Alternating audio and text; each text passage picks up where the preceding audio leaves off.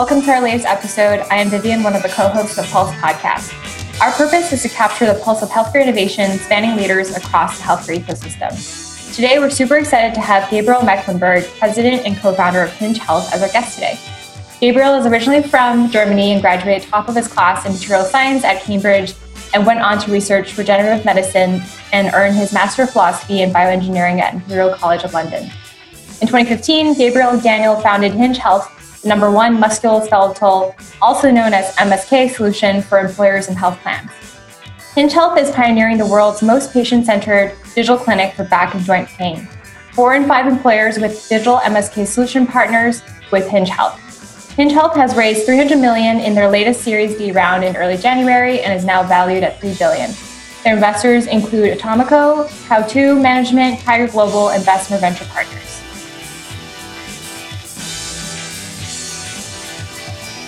So super excited to have you here. Thank you for joining us today. Thanks a lot for having me, Vivien. I like to dive in at the very beginning. When you were in Germany, what did you want to be when you were growing up? Yeah, growing up, I wanted to be a scientist. Both of my parents have PhDs in physics. There was a lot of discussion around the dinner table and at night about the way the world works. And that's something that's always fascinated me, just understanding how the world works, pushing that forward and doing things differently from the way we've done it in the past. And, that's really carried over into entrepreneurship for me, where in a lot of ways, what I'm getting out of entrepreneurship is what I had hoped to get out of science, which really is that solving big problems, experimenting, doing things a new way, constantly learning and pushing forward the boundary of what we know and what we can do. I guess when you started studying material science, were you more interested in like the bio side versus more of the digital health side? I know they're like quite different in terms of career options. As it always is, it's a little bit of a circuitous path that got me to where I am today. So I studied material science at university. In the last couple of years, we had a few courses centered on biomaterials and using materials engineering to change the way we treat certain medical conditions. And at the same time, in my last year of college, I tore my ACL during a judo sparring session and did a ton of research in the run-up to my surgery and the long rehab process, just learning about the way that condition in particular was treated. So I had this two-pronged approach. I was really fascinated by the modules at Cambridge about biomaterials, and then I had a very deep personal interest in how musculoskeletal injuries were treated, and that led me then to doing research for a couple of years at Imperial College in London with a focus on using new material science approaches to develop new types of implants to better treat musculoskeletal injuries. And also in the course of that, learned a lot about the musculoskeletal health field, which eventually then led me obviously to founding Hinge Health with Dan. Yeah, I'd love to go into your personal experience through going through this process, but I also wanted to touch upon before you even went to starting Hinge Health and moving to the US. Can you talk about like how you started your first venture? I saw you founded Marblar. Can you talk about what that was? What was it like starting your own first thing? Or maybe that wasn't your first thing, but that's what I see on the internet. Yeah, so Dan and I have actually been working together for about 9.5 years now. And it's a third venture together. The first one that's really taking off, which is exciting. But, as with any overnight success, it takes a little while. So Dan actually founded a student club, the Oxbridge Biotech Roundtable, back in the UK at Oxford. And as he was expanding that organization across the UK, I joined him initially starting the London chapter, and then we ran that organization together for a few years. And the goal there really was getting ideas out of the academic sphere into the real world by fostering more collaboration between academia and industry. That was a great ride. We did this while we were both doing our research, myself in London, he in Oxford. And it gave us our first taste of entrepreneurship. We got to interface with a lot of VCs, a lot of people starting companies, and supporting a lot of people to get their ideas out there and into the real world. And eventually, this was never going to be the next billion-dollar thing. So we decided to branch out on our own, start a company, tackling a big problem. And with Marblar, the big problem that we were tackling was all of the underutilized patents and research coming out of the academic sphere, a lot of solutions in search of problems.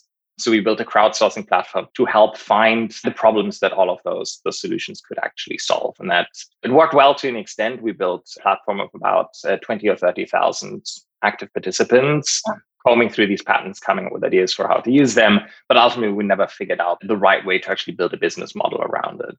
Eventually, after a couple of years, we then decided, okay, this isn't going to go anywhere. And we both had that personal patient history of musculoskeletal injuries. We both had a background in medical research and just started learning more about the market opportunity in front of us. And then eventually, and obviously started Hinge Health. Yeah. So how did you meet Daniel? Where did this start? If you were in Oxford or vice versa? I actually saw an email coming through our university listserv saying, hey, the student club is coming to London. Anybody interested in getting involved? And at that time, I had very quickly, after starting my PhD, realized that academic research was not for me. And I was looking for opportunities to branch out. This seemed really interesting. And we just really hit it off. Originally, this was his club that he started. And I thought it was just an interesting extracurricular activity to participate in. But then we very quickly realized we enjoyed running this organization much more than we enjoyed doing our academic research, started neglecting our research very, very quickly, and just got hooked on building our own thing and running our own thing. Yeah, I guess I'm curious. I know he's a CEO and you're the president. How do you complement each other in terms of skill sets? Or is there sort of personality, complementary characteristics that you guys piece together? Yeah, and I think in a lot of ways, that's really the secret sauce, or one of the key ingredients in the secret sauce that helped us get Hinge Health to the place that it is today, which is we're both very different people, very complementary in our approaches. He's very much the visionary leader archetype. He sees what's coming around the corner, and he's fantastic at creating the sort of vision to rally a company around, to get early customers on board, to get investors excited about where we can be a year from now, 5 years from now, 10 years from now.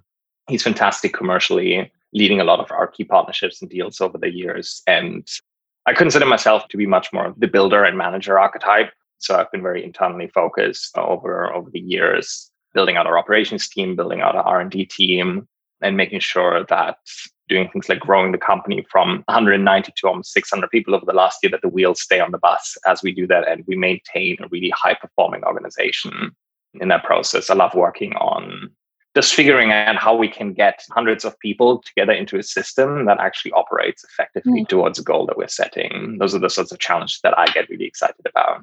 That's awesome. I guess it's always interesting to hear how you manage that. I'm definitely going to ask you about that later. You guys grown so fast in the last year, especially in the pandemic. I guess going back into the inception of Hinge Health, for those people who are not that familiar with what Hinge Health is, can you describe what your product offering is today and where you guys are at this point? Absolutely. So Hinge Health's product offering a full continuum digital clinic for back and joint pain conditions. And what this means that we have dedicated programs for prevention and wellness, for acute injuries, for the management of chronic pain conditions, and then for pre and post-surgical rehab. And the goal for us as we continue to expand across the continuum of care is to really be the primary touch point for any patient who's dealing with a musculoskeletal injury, for us to be able to serve them in a way that is more cost-effective, more engaging, and producing better clinical outcomes than the status quo.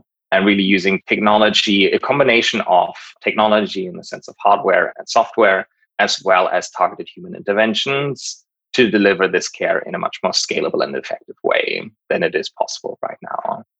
Great. And what did the landscape look like in 2015 when you first came into the picture?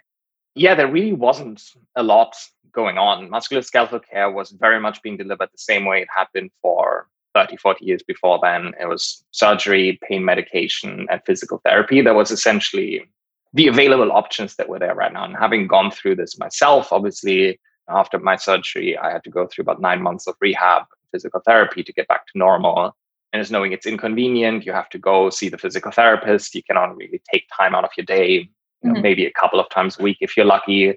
Especially here in the US, there are a lot of cost barriers. And my experience was often that, in seeing the PT, we'd go through a piece of paper together and tell them, okay, do the thing on this piece of paper. And overall, it was not a terribly engaging or effective way of receiving care.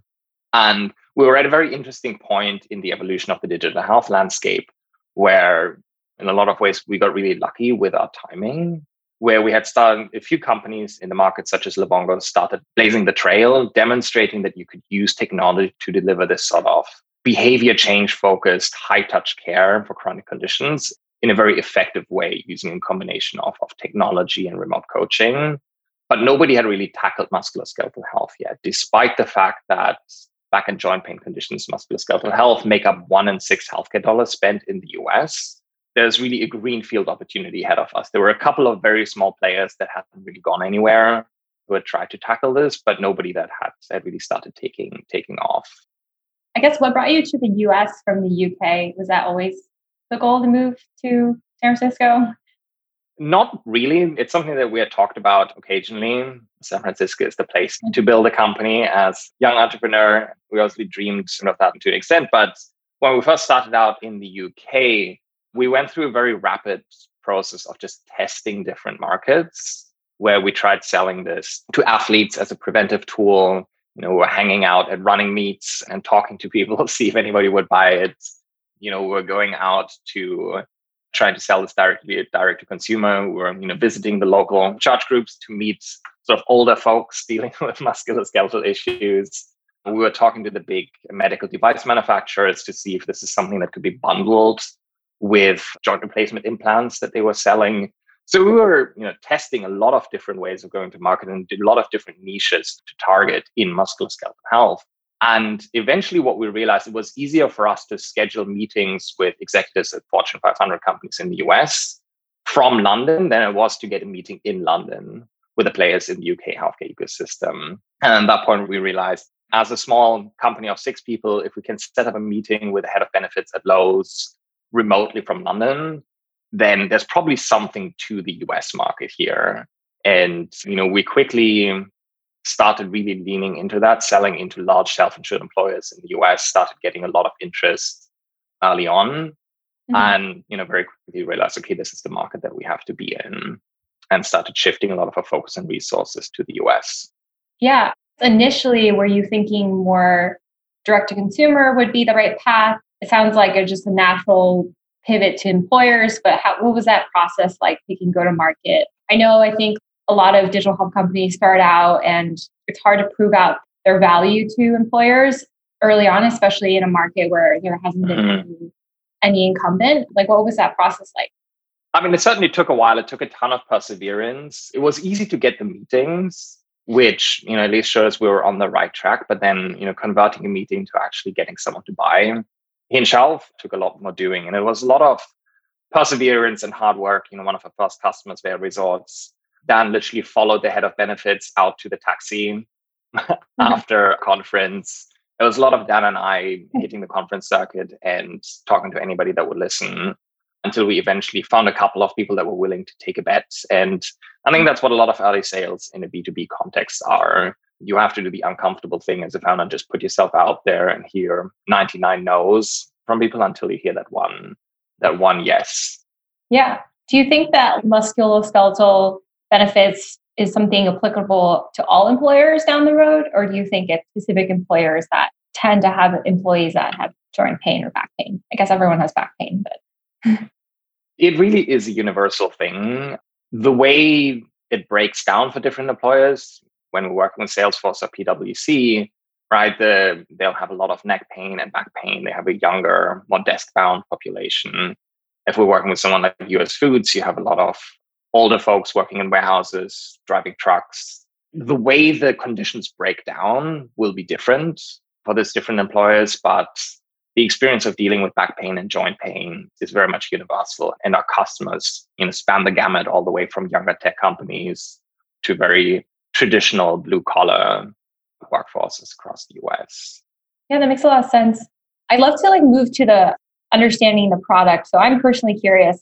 You've seen a lot of virtual solutions for specific diseases, like you mentioned, Livongo, and I can imagine physical therapy at home. But I saw on the website you have a wearable that measures how many reps you do and things like that. Can you talk about the different pieces of technology that you use and why are they so effective in building such an engaged fan base? What is it that makes your product so sticky and high retention?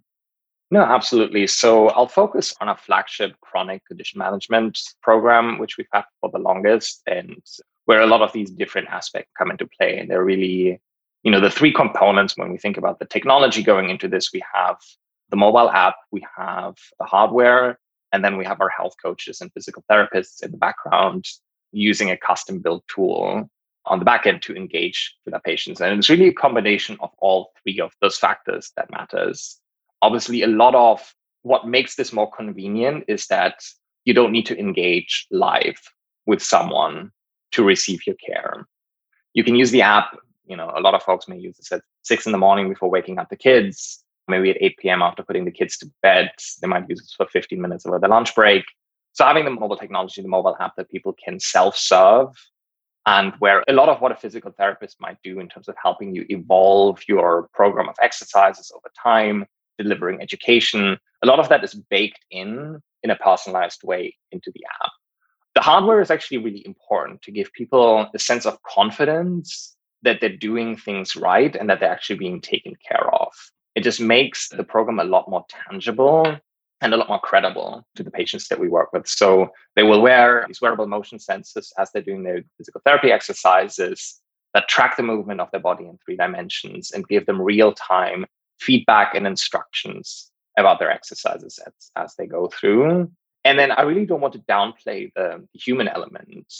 What our coaches and physical therapists are doing, adding this human touch to the program, ensuring that the patient knows there's a real person on the other end that they're building a relationship with over time, is a huge component of how we're able to drive engagement. A lot of our investment in technology isn't just the technology that our patients are experiencing, but it's the technology that helps a single coach effectively manage relationships with a larger and larger number of patients without sacrificing the quality of the interactions. So a lot of automation, a lot of suggested interactions to take a lot of the cognitive load off the humans and letting them do what they do best, which is really investing in the relationship.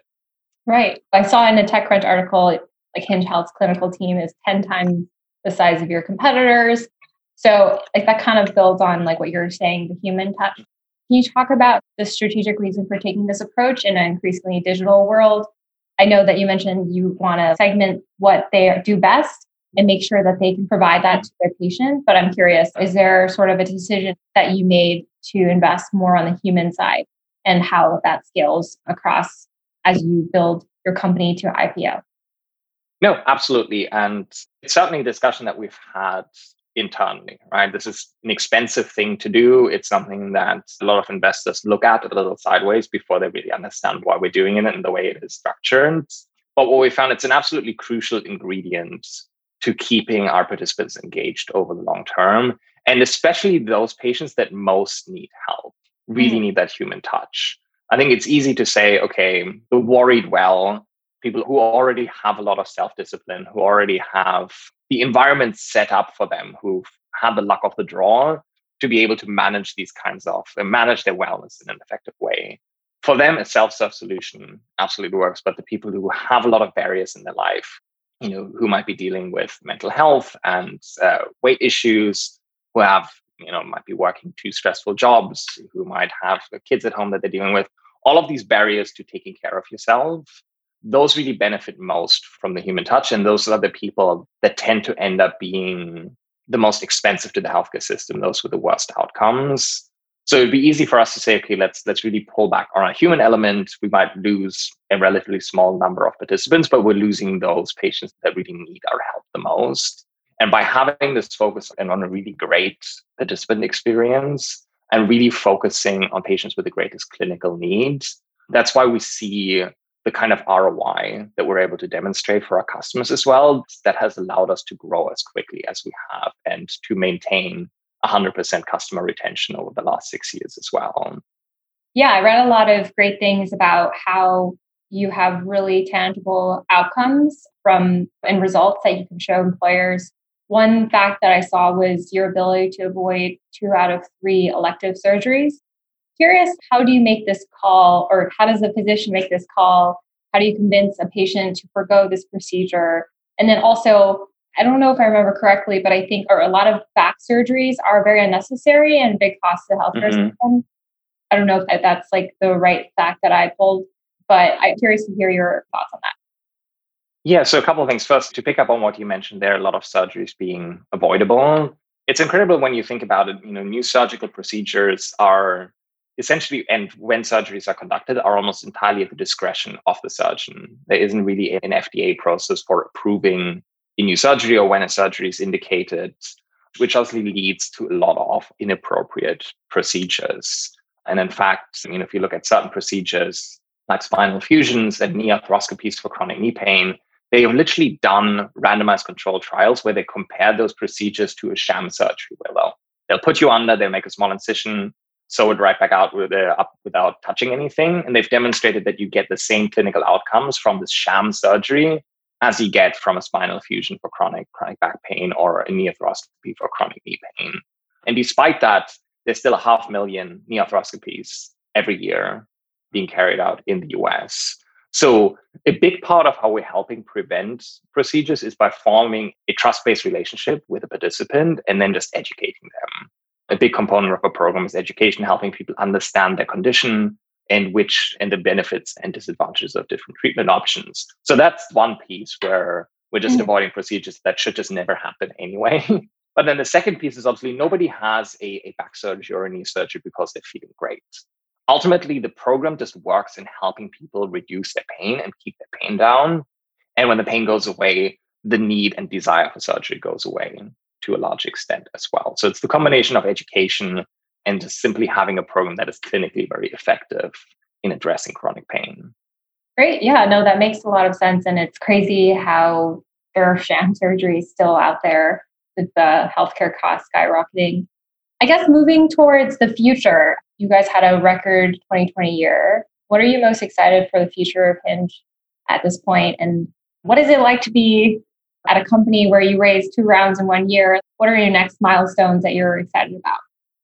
It's certainly been a very exciting year for us in 2020, as mentioned. As you mentioned, we raised a round in the beginning of the year and then again at the very end of the year.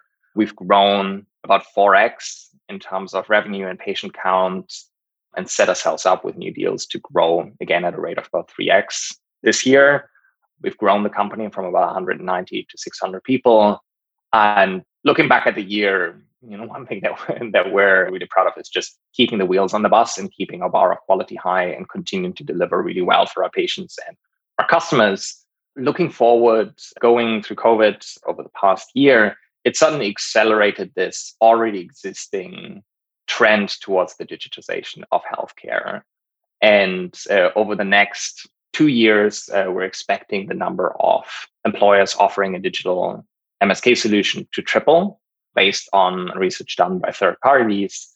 So there's still a huge amount to be done. Musculoskeletal health is a $300 billion a year market, and we've just barely scratched the surface. And, over the past year, and just the amount of focus and attention on digital solutions has really skyrocketed. And that's what we'll continue to lean into. We'll continue to grow. We'll continue to grow into adjacent markets beyond large self-insured employers. And we'll continue to really flesh out the continuum of care. As mentioned, where we're in the process of rolling out programs for prevention, for acute injuries, pre and post-surgical rehab, expert medical opinions. And there's a lot more to be done in musculoskeletal health, really, with the goal of being that one-stop shop that any patient with a musculoskeletal issue can come to and be taken care of in the optimal way.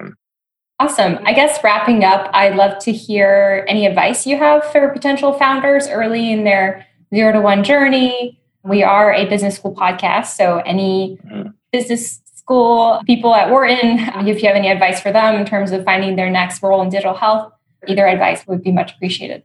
Absolutely. So in terms of advice, I thought about that, trying to be overly unique with that. But ultimately, the piece of advice that I think gets repeated constantly to earlier entrepreneurs that we heard constantly when we first started out and that every entrepreneur ignores is to just focus on the market first, not the product. And, we got that very wrong in a few instances. With the first company that we started, we were super excited about building a product that got a lot of engagement, but we completely ignored that we also needed a business model along with it, and we needed customers to actually sell something to. And it took us a lot longer in a lot of instances to figure that out, investing a ton of energy into building something that we were proud of without understanding whether anybody would actually use or buy it. So there were a couple of times where we got that right. For the first company, for Marblar, the product we raised a seed round on was literally hacked together by Dan from a WordPress blog template with 0 coding skills. When we started Hinge Health, we didn't have anybody on staff that knew how to develop mobile apps or build electronics hardware. And despite that, we were able to hack together a first product that was live with real users in 4 weeks and get feedback on.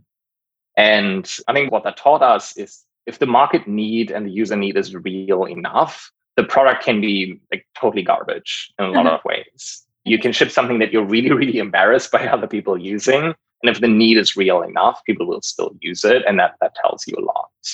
And I think the second piece in terms of MBAs looking to get into the digital health space, I think it's a really great time to get into the space because there are a number of companies that are large enough to be able to make really good use of well-trained MBAs. I think the sort of training that a lot of MBAs provide are fantastic in terms of building companies. Once you've reached a certain level of scale where it makes sense to build a lot of systems and processes and frameworks, I don't know if it's the most ideal training to go from 0 to 1. But, we've hired a lot of MBAs over the last couple of years. They've been doing fantastic work for us, building out our BizOps team, doing a lot of great work on the commercial side. And Hinge Health isn't the only meaningfully sized company in the space anymore. So anybody who's interested in getting into the space, we'd certainly be very excited to hear from them. And I know there are a lot of other great companies out there as well that would be as well. Cool. Yeah, that's encouraging for both the early 0 to 1 founders and the MBAs alike. So thank you for your advice and your thoughtfulness. And thank you so much for being on our podcast. We really enjoyed learning more about musculoskeletal health and your background. So I really appreciate it. Thanks so much, Vivien. Have a great day.